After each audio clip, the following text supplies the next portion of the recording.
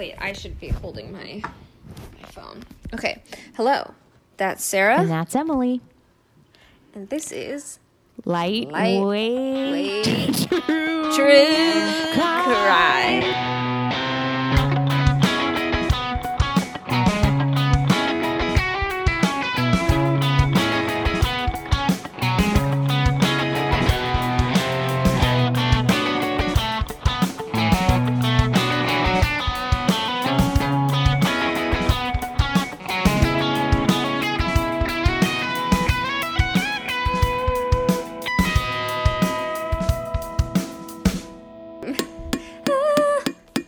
Cheers. Cheers. Cheers, cheers, cheers.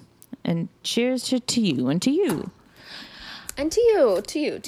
Have you seen that that video of that guy in his bathroom with the mirror that's on the two sides and in front of him, and he's cheersing all of the himself? No, you need to send me that because I have not seen it. I'll send it to you. That's amazing. And I'll put it on our Instagram too because it's hilarious. That's the best.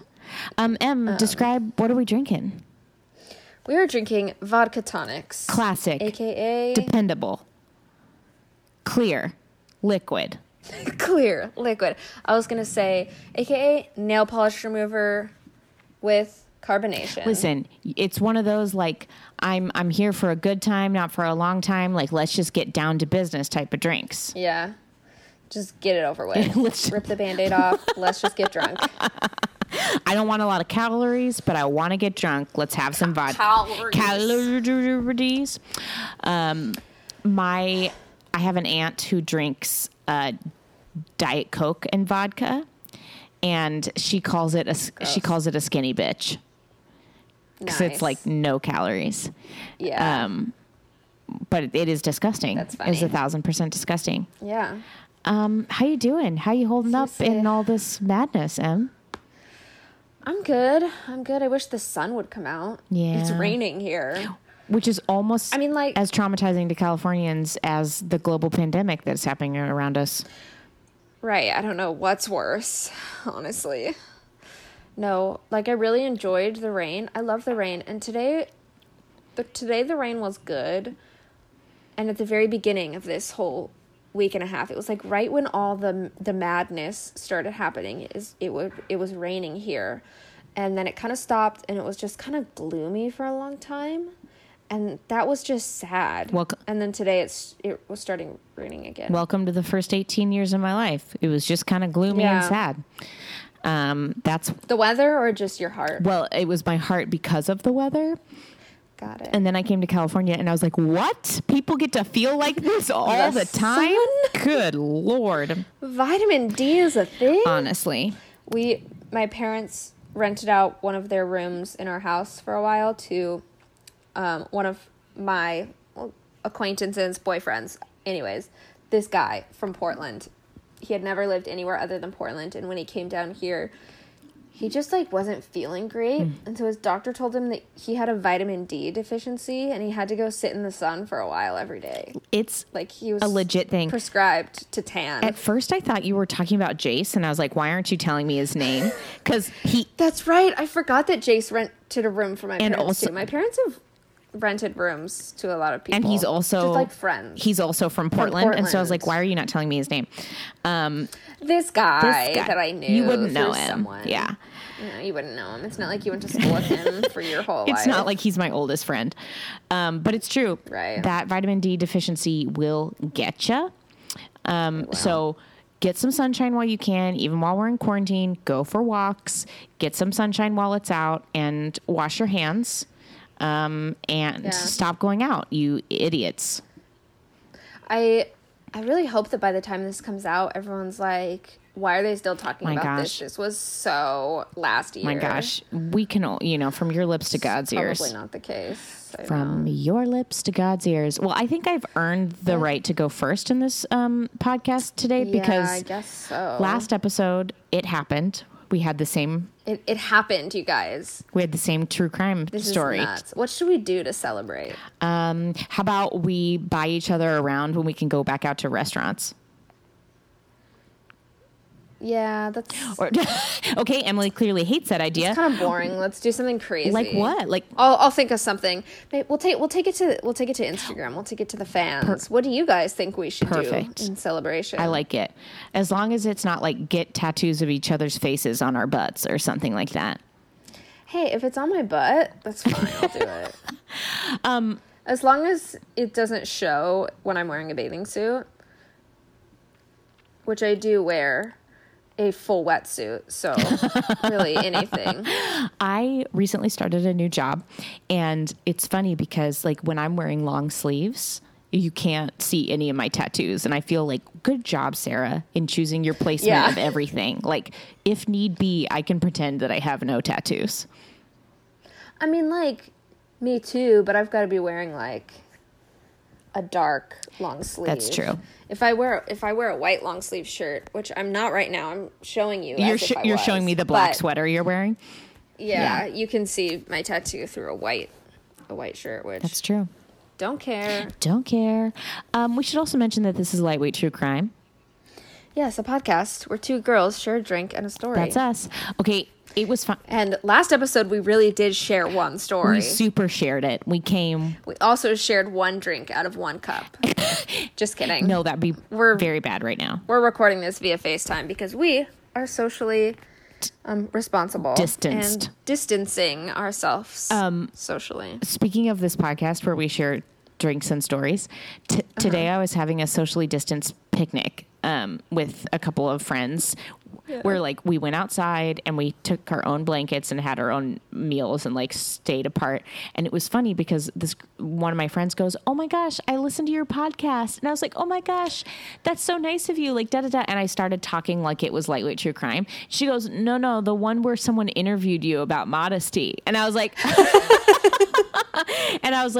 oh, because I don't like tell people to listen to this podcast because I don't think there's anything more annoying than someone being like, listen to my podcast. Listen to my podcast. Like, if you like it, you'll listen to it. I'm not going to make you. Right.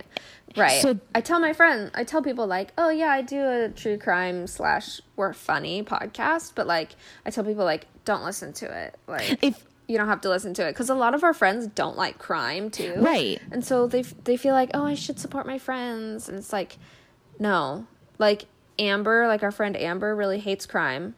But she really wants to support us, and I tell her, don't listen to it. And if you're listening to this right now, Amber, you're in big trouble. Yeah, you should stop. Like Hillary, I'm like, you should 100% not listen to this podcast. Yeah. But no, it was just so funny. But then like Anne better be listening. And yeah, you better, or else we're breaking up. Yeah. But it's just funny because I was like, then I had to explain that I had a true crime podcast. Another podcast. I was like, whoops. That's not about modesty. That's not the one I was interviewed about modesty. Which I read this thing today. Whatever. I'll just tell you really fast. I read this article about this guy who was like writing in defense of his fiance because she was at their apartment complex pool and people were complaining about her bathing suit, which was a one piece, but she's got a nice big butt. And so people were like, she's being immodest. She needs to wear shorts. Like, she shouldn't be tempting boys. And the fiance was like, why is it my fiance's responsibility to not tempt these boys? Spoiler, it's not.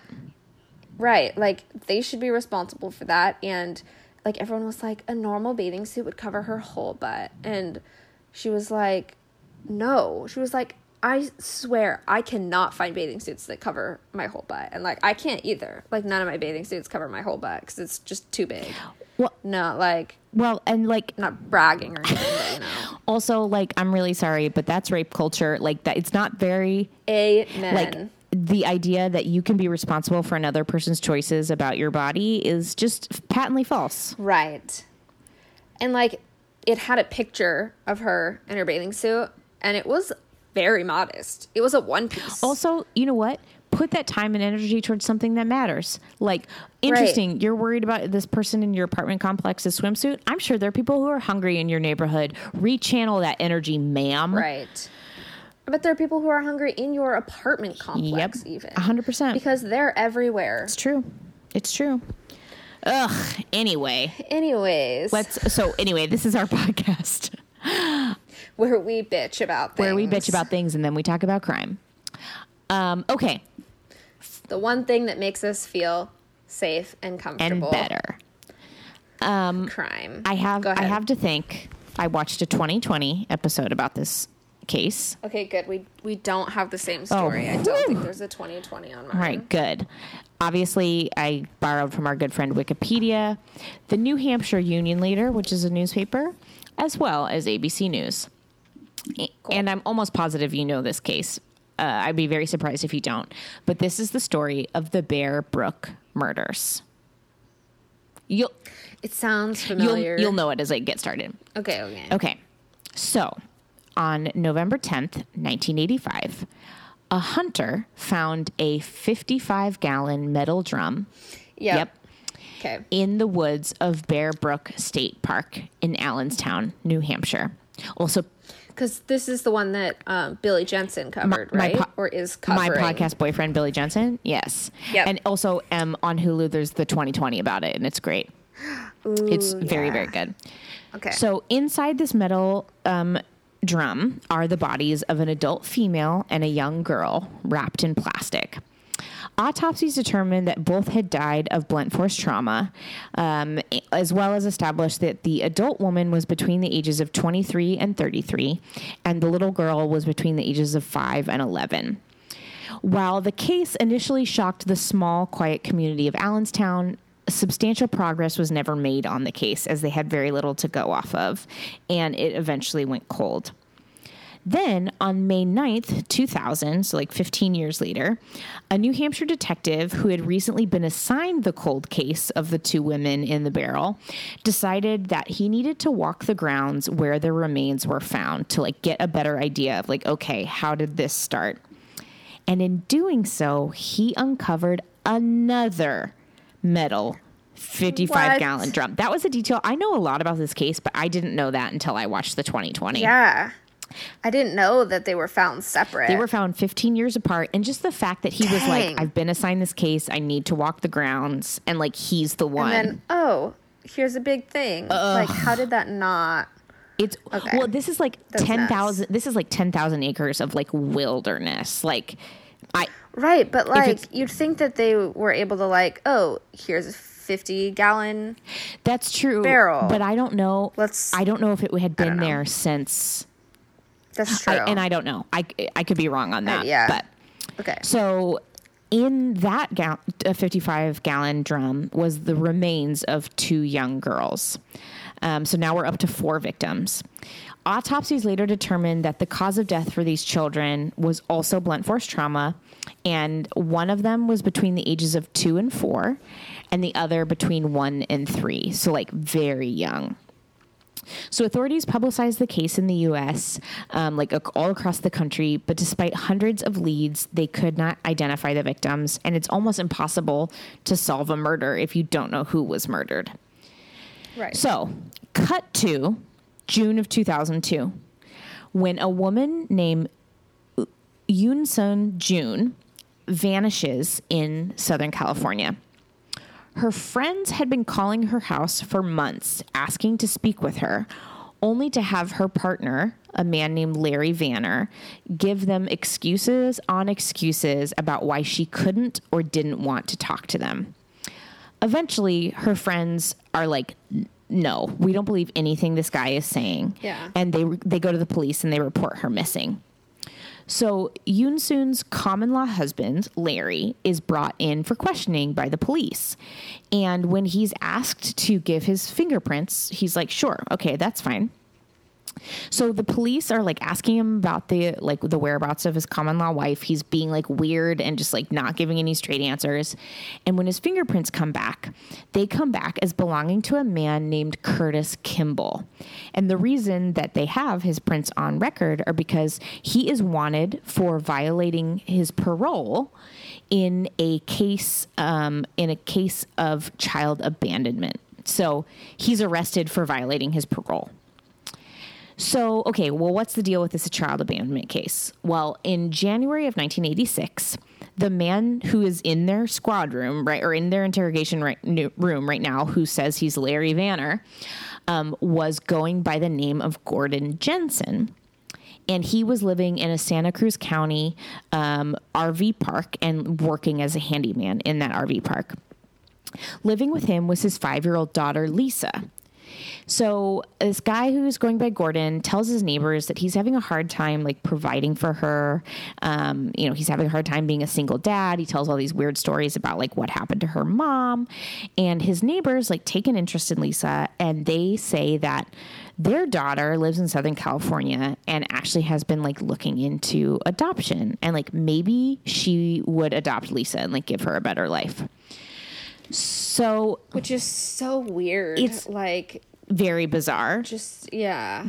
But like, it's the 80s. I don't know. Like, yeah. And like, maybe if they didn't see anything wrong with this guy, maybe they were like, this is our chance to like do something good.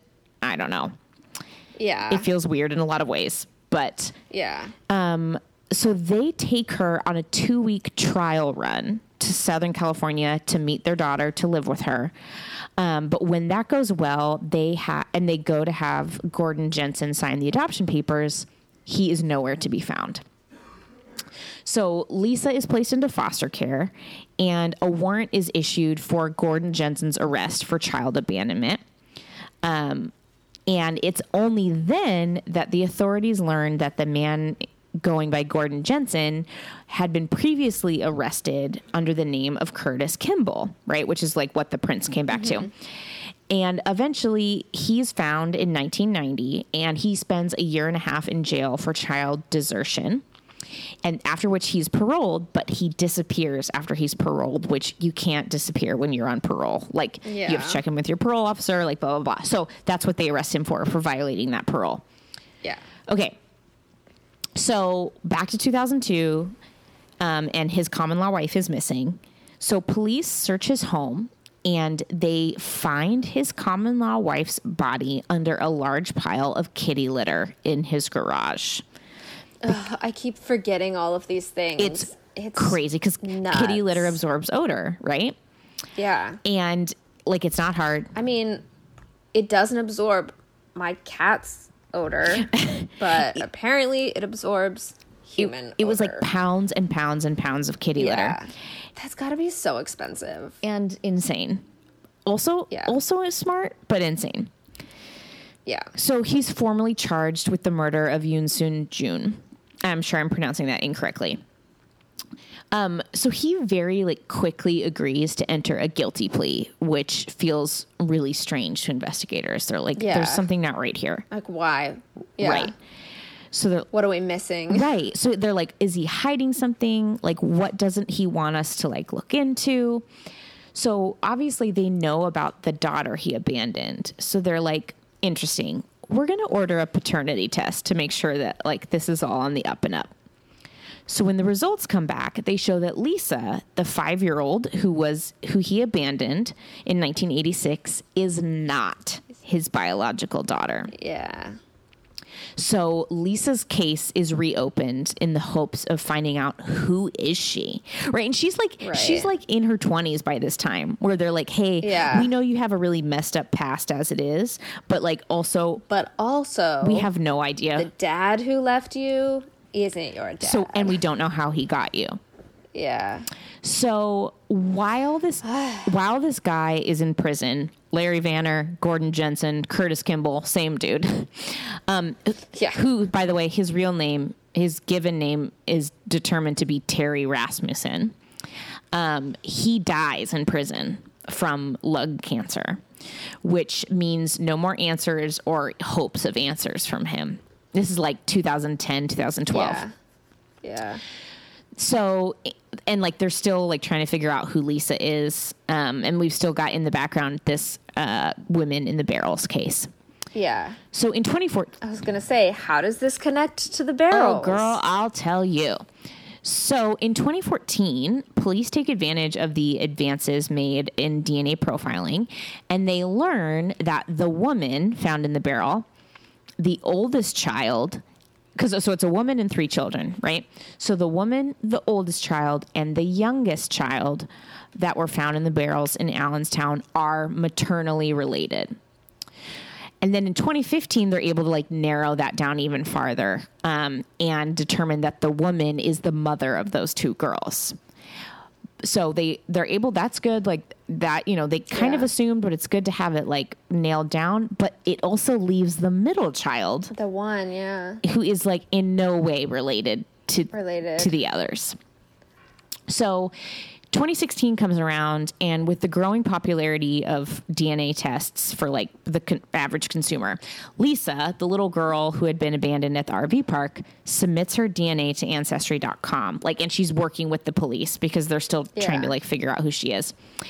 So she submits her DNA to Ancestry, and with the help of genetic genealogists, and it takes like years, right? Yeah. Her true identity. They discover that she is a missing little girl named Dawn Bodine. So they get in touch with these relatives, and relatives tell investigators that Lisa's mother, Denise Bodine, moved away from Manchester, New Hampshire. What? In 1981 with her 6-month-old daughter, Dawn, and her new boyfriend, a man named Bob Evans. And they were never heard from again. They would determine that Bob Evans would turn out to be another alias for Larry Vanner, a.k.a. Terry Rasmussen.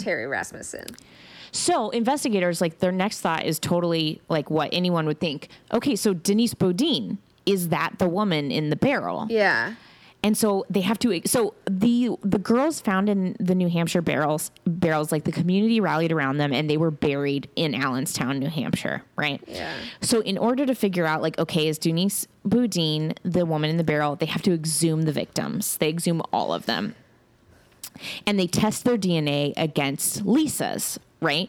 Or they test at least the grown woman's DNA against Lisa's, and the results come back that Denise is not the grown woman in the barrel. Dang. Which is crazy town. Right. To this day, Denise Bodine's remains have never been found, although she is presumed to have been murdered by Terry Rasmussen. So, but now that they've exhumed the victims, they test Terry Rasmussen, Larry, Bob, Curtis, whoever you want to call him. They test his DNA against all the victims that were in the barrels. And they are shocked when it turns out that he is the father of the middle girl that they found in 2000. Yeah. The one who's not related to the other three. Yeah. Is his kid. Which, so many questions, because it's like, so why did you keep Lisa, who wasn't your kid? Right. When you couldn't even keep your own kid. Like, granted, none of what this man does is logical, but I'm thinking, like, you'd kill a kid that wasn't yours and you'd keep the one that was, you know, like purely devil's advocate. Maybe he didn't kill his kid. Maybe somebody else killed his kid. And he was like, fine, I'm just going to replace my kid with this other kid. I'm going to take someone else's kid. I mean, but that's possible, but doesn't seem very likely for who this guy is. So crazy, right? But at least, like, it gives them some more information.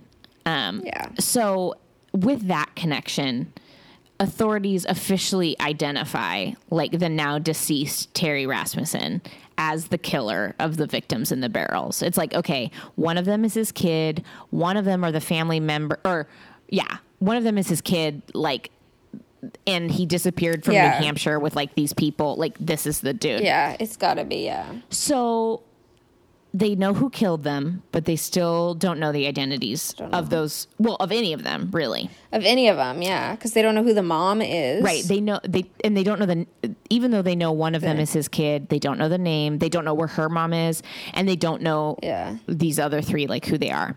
Yeah. So internet detectives are fascinated by this case. And in particular, a librarian named Becky Heath, who every day when she comes home from work, she searches message boards trying to find someone looking for a woman and her two missing children, thinking, like, you can't just disappear out of thin air, like a mom and two kids, like, without anybody looking for you.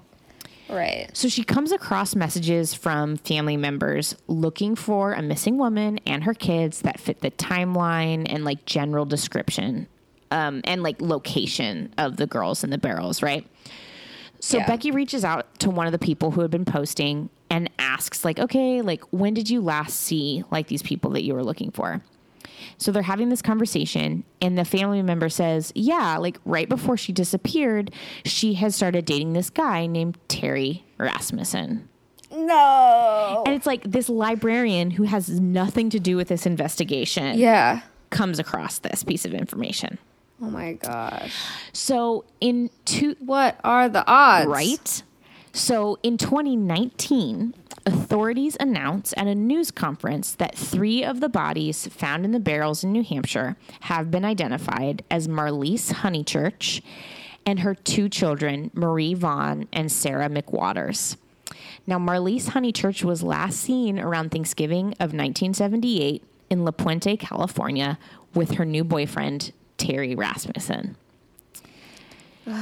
So they went from California to New Hampshire? They must have, yeah.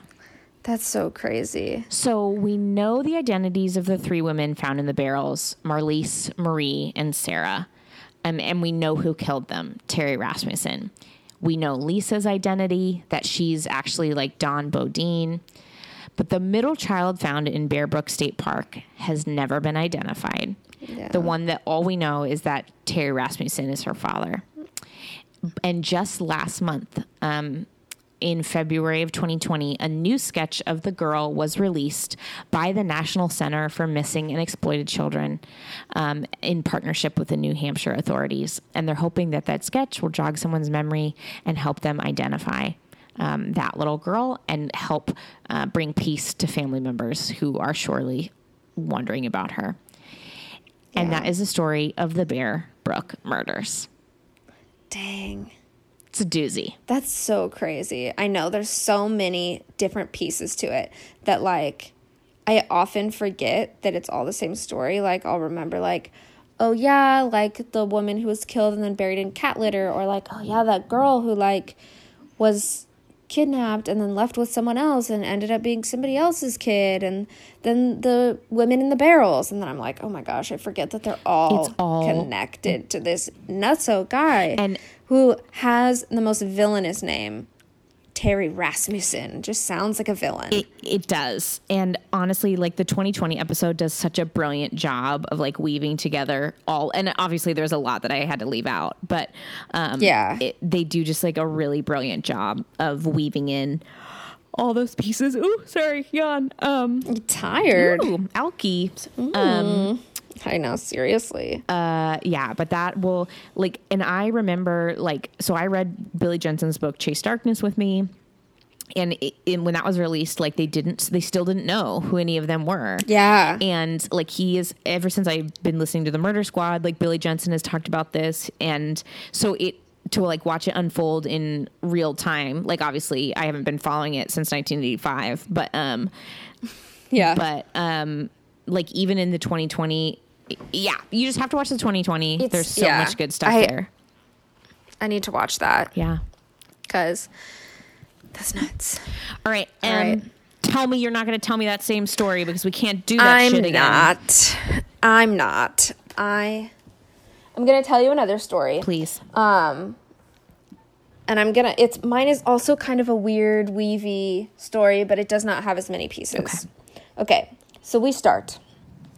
In 2014, an investigator that is covering a cold case of a missing girl from 1976 asks the victim's mother and sister for DNA samples to try and compare them to some like Jane Does that they have in the area. Because it's been 40-ish years. They're trying to find justice. So they give the DNA, and the DNA ends up being a match for some rib bones that were located in San Bernardino that had been found at a cabin in Twin Peaks in 1977. So the rib bones, the way that they were found was that in December of 1977, 2 girls went to the police and reported that they had been kidnapped, raped, and tortured over the course of a few days. So the police are immediately like, let's get on this. So what happened was that the two girls were on their way to a party. It was Christmas break. I think they were in high school. They were like 17 or 18 when a Trans Am drove up to them and offered them a ride. They said that the three guys in the car looked like they were their age and kind of sounded like they knew what party they were going to. So they were like, okay, so we don't have to walk. We'll just drive with them. But instead of going to the party, the man driving drove them to a cabin about 60 minutes away in Twin Peaks. And there, the three men tied them up and raped them over the course of a day and a half. Horrifying. I know. And then the girls they keep eavesdropping because the cabin isn't very big. So they hear the man who is like the ringleader, the one who's like calling all the shots. He hears them tell the other two men, okay, it's time we kill the girls because we can't have any witnesses to this. And the other two guys are like, we don't want to do that. We're not going to kill these girls. That wasn't part of the plan. And so the man who's the ringleader, he goes outside for a while and he comes back with these bones. And he says, look, I killed a Mexican girl before. I can kill these girls. We're going to do it again and it's going to be fine. And the two guys are kind of freaking out. And so they're trying to think of a way to like get out of it while they're still kind of going along with it. So they go outside and they start digging holes. And one of the guys comes up with this plan to come back in and tell the ringleader that a hunter just came by and saw them digging the holes. My throat is really dry. Hold on. Pause for liquid intake. Every time I like choke or something and I cough, I always like have to announce around me like I choked. I'm not coughing. I'm not sick. I just choked. That's so true. I know, for real.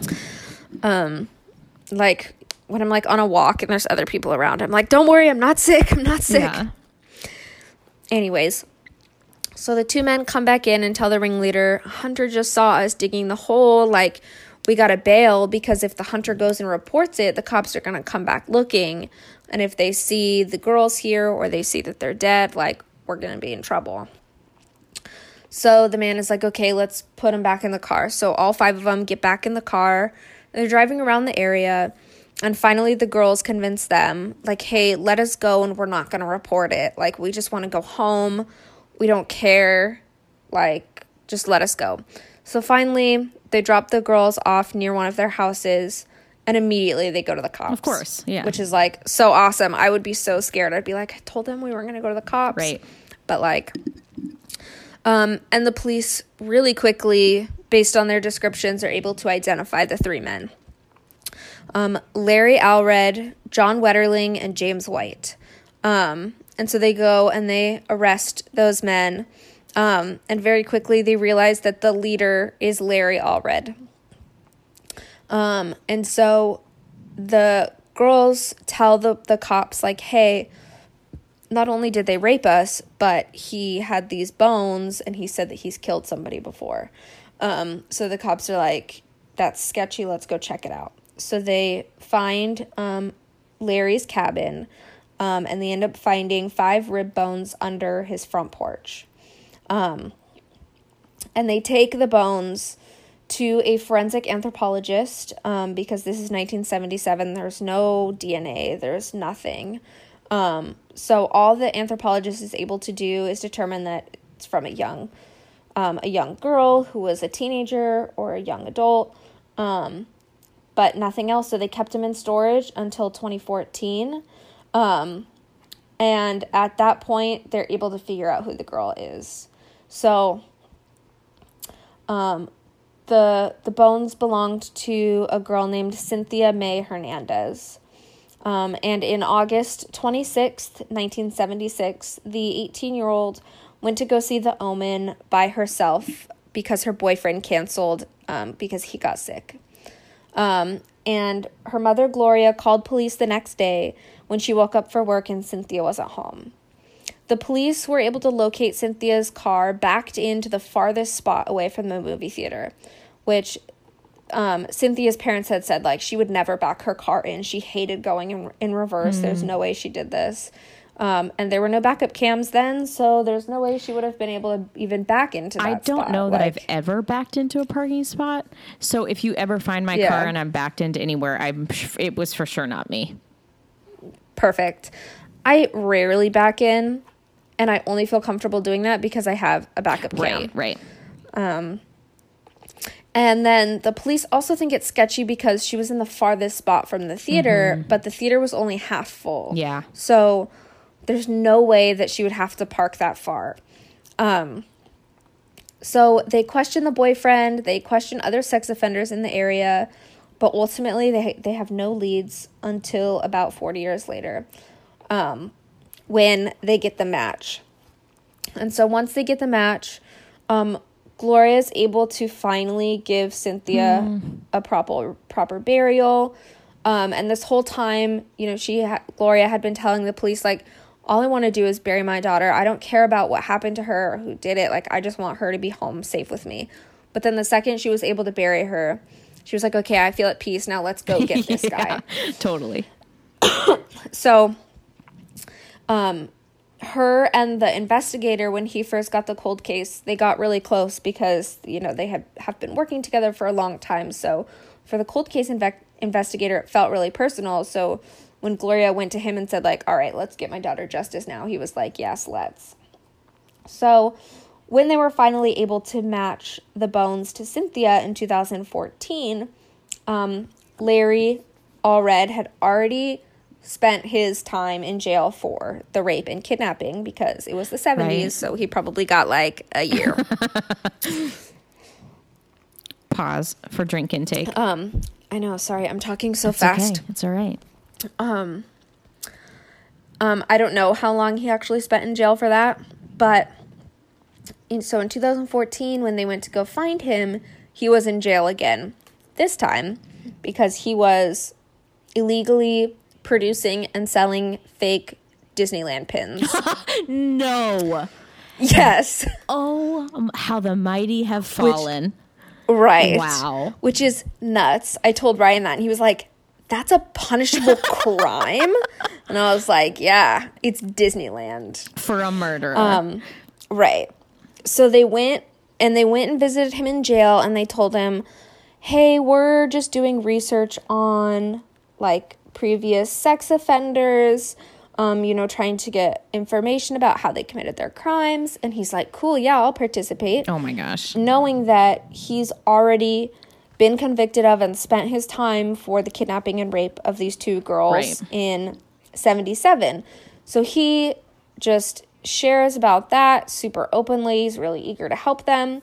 And then they pull out a photo of Cynthia and they're like, what about this girl? Like, her bones were found on your property. And he was super like, oh, I just found those bones. I don't know anything. And so they try and question him for a long time. He's super adamant about he didn't do it, denies any involvement, that he didn't even know her, until finally one of the people who were interrogating him was like, I have an idea. We know from some letters that he's written to family members that he feels really guilty, knowing that, like, his mom, after his mom had passed, he felt guilty of, like, thinking about what would she think of my life. So he's always telling his siblings, like, mom would be so disappointed in me, or, like, I'm so glad she didn't have to see me in jail. So they're like, okay, so he cares about his family, let's use that. So they have his siblings record a message to him saying, like, hey, just tell them the truth, like, tell them everything, like, we don't want you to keep lying or whatever. Wow. But it's not until Larry hears his brother break down crying in the recording and just pleading with him, like, just tell them, that he's finally like, okay, I'll tell you. So he admits that on the night of August 26th, 1976, he's driving around in Glendora when he sees Cynthia driving, and so he starts to follow her. And she pulls into the parking lot for the movie theater, which happens to be one of his hunting grounds. I didn't realize this was in Glendora. That's really not that far from us. Yeah, I know, it's crazy. which, I mean, like, the cabin in Twin Peaks is in, like, San Bernardino County, which is Yikes. where our good friend Elias lives. So he tells them the whole story. He says that he parked near her, and when she got out of the car, he followed her, he confronted her, he had a knife, and he threatened her. He finally got her into his car, but when he set his knife down to tie her hands, she grabbed the knife, and they fought for a while. When he got the knife back, he stabbed her. And so he admitted that he moved her car. He said he doesn't know why, but he just felt like he should move her car. So he moved it to that spot where he backed it into the farthest spot away, and drove her to his cabin where he buried her. And when he finally admitted everything, they brought him back to the cabin to have him show them where he buried her so that they could find the rest of his remains, the rest of her remains. And so they walked around for about 3 hours until he finally came across this tree that had mistletoe tied into it. And he just started crying and said, this is where I buried her. Oh my gosh. And police, like, dug up, like, tons of area, like, on his property, on the neighbor's property, but they were never able to find any more of her remains. And that is... Wow.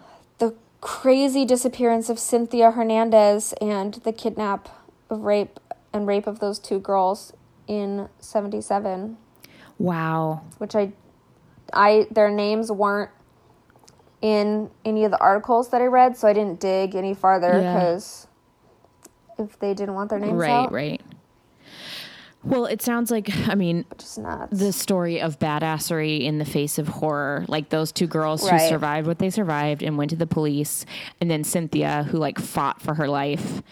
And wow. And her mom, Gloria, who fought for her. Oh my gosh. For 40 years. Unbelievable. I know. I wonder if, like, animals got off, like, ran off with, like, her bones or something.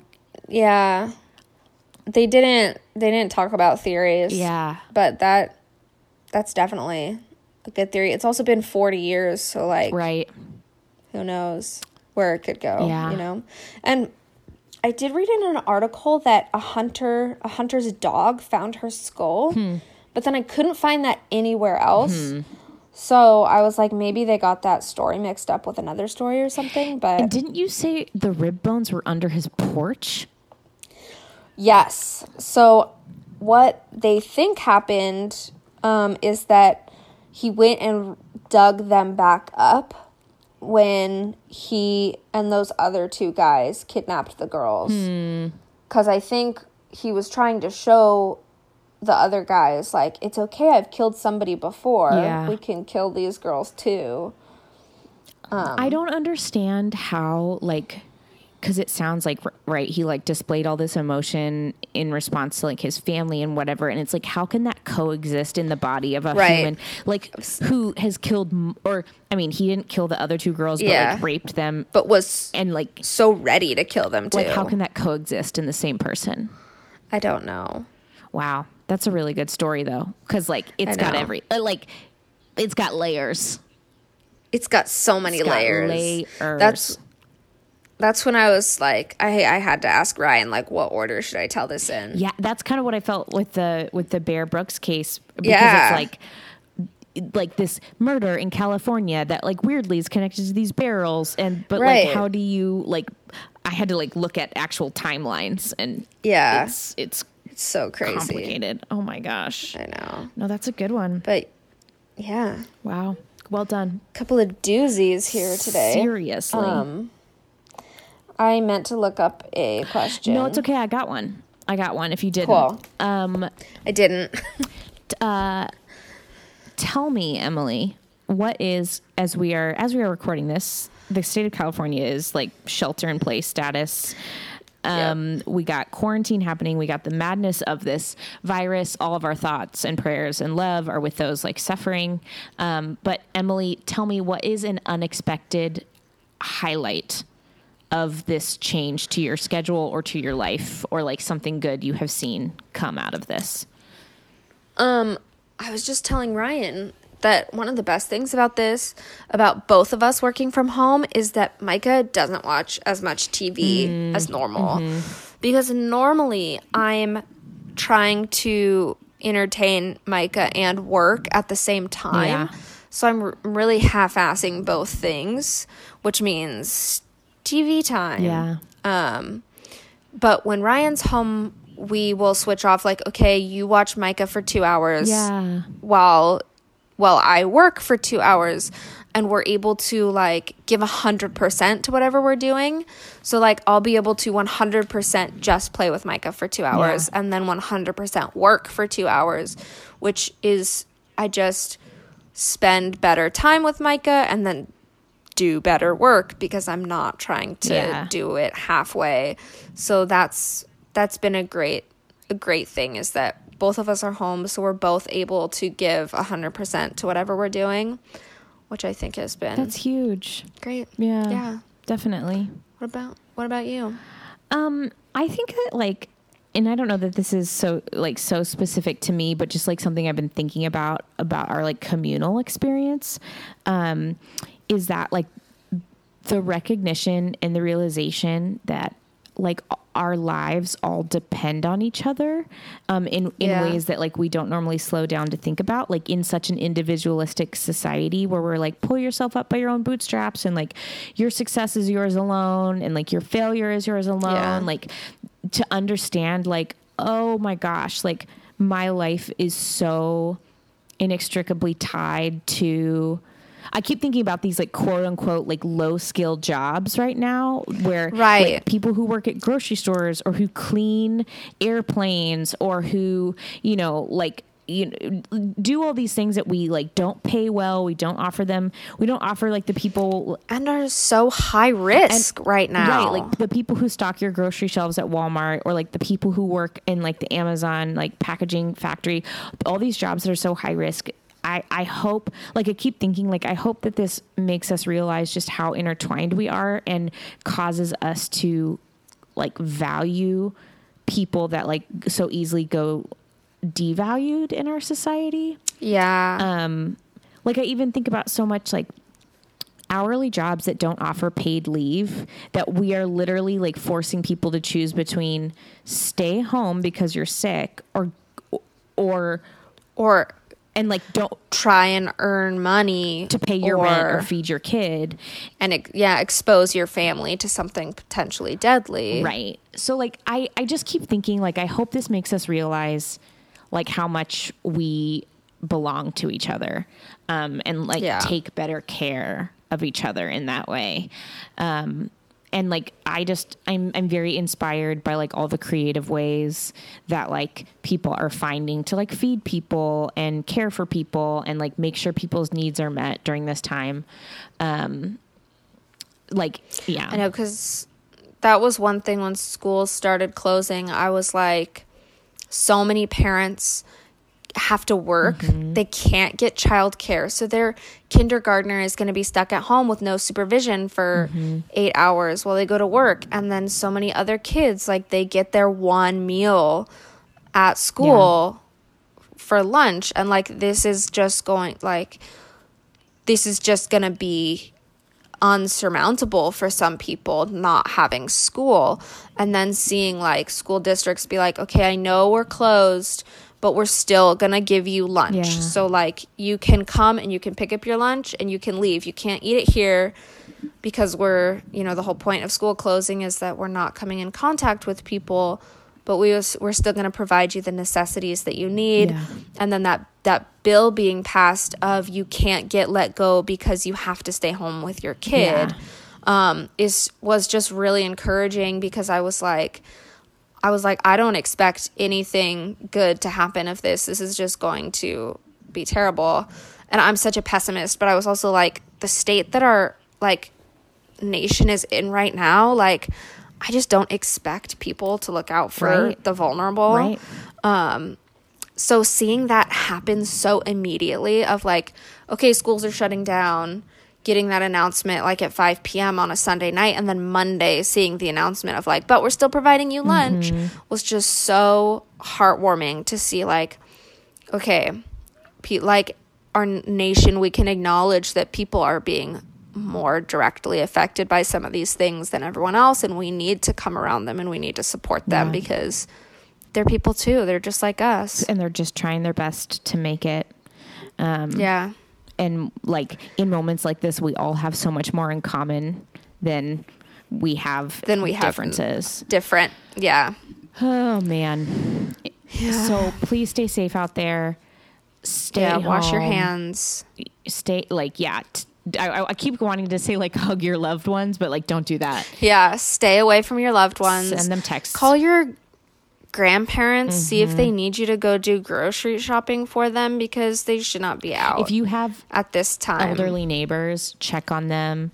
Yeah. Like, offer to do you have stuff. Friends with suppressed immune systems, or even I read today asthma. Asthma is a pre-existing condition that is very detrimental to, I mean, obviously, like I should have thought of it. It's a like breathing, lung, respiratory issue. Yeah. So check on your friends who have asthma. Make sure they have hand sanitizer and have somebody to get their groceries for them. People who are like single people who live alone, like check on them. Make sure like donate to your local food bank. Check on moms in your lives. Like diapers and wipes are in like scarce supply. Yeah, formula. Formula. I thought of this the other day. Someone was telling me they couldn't find formula. And I was like, yeah, formula. Yeah, we have to be in this together. It's the only way we're going to get out of it is together. As per usual, like, thank you for listening. Don't forget to rate, review, and subscribe to us wherever you find your podcasts. Yeah, check us out on Instagram. Send us an email. Our Instagram is Lightweight True Crime. Our email is lwtruecrime@gmail.com. We love you. Stay safe out there. Cheers.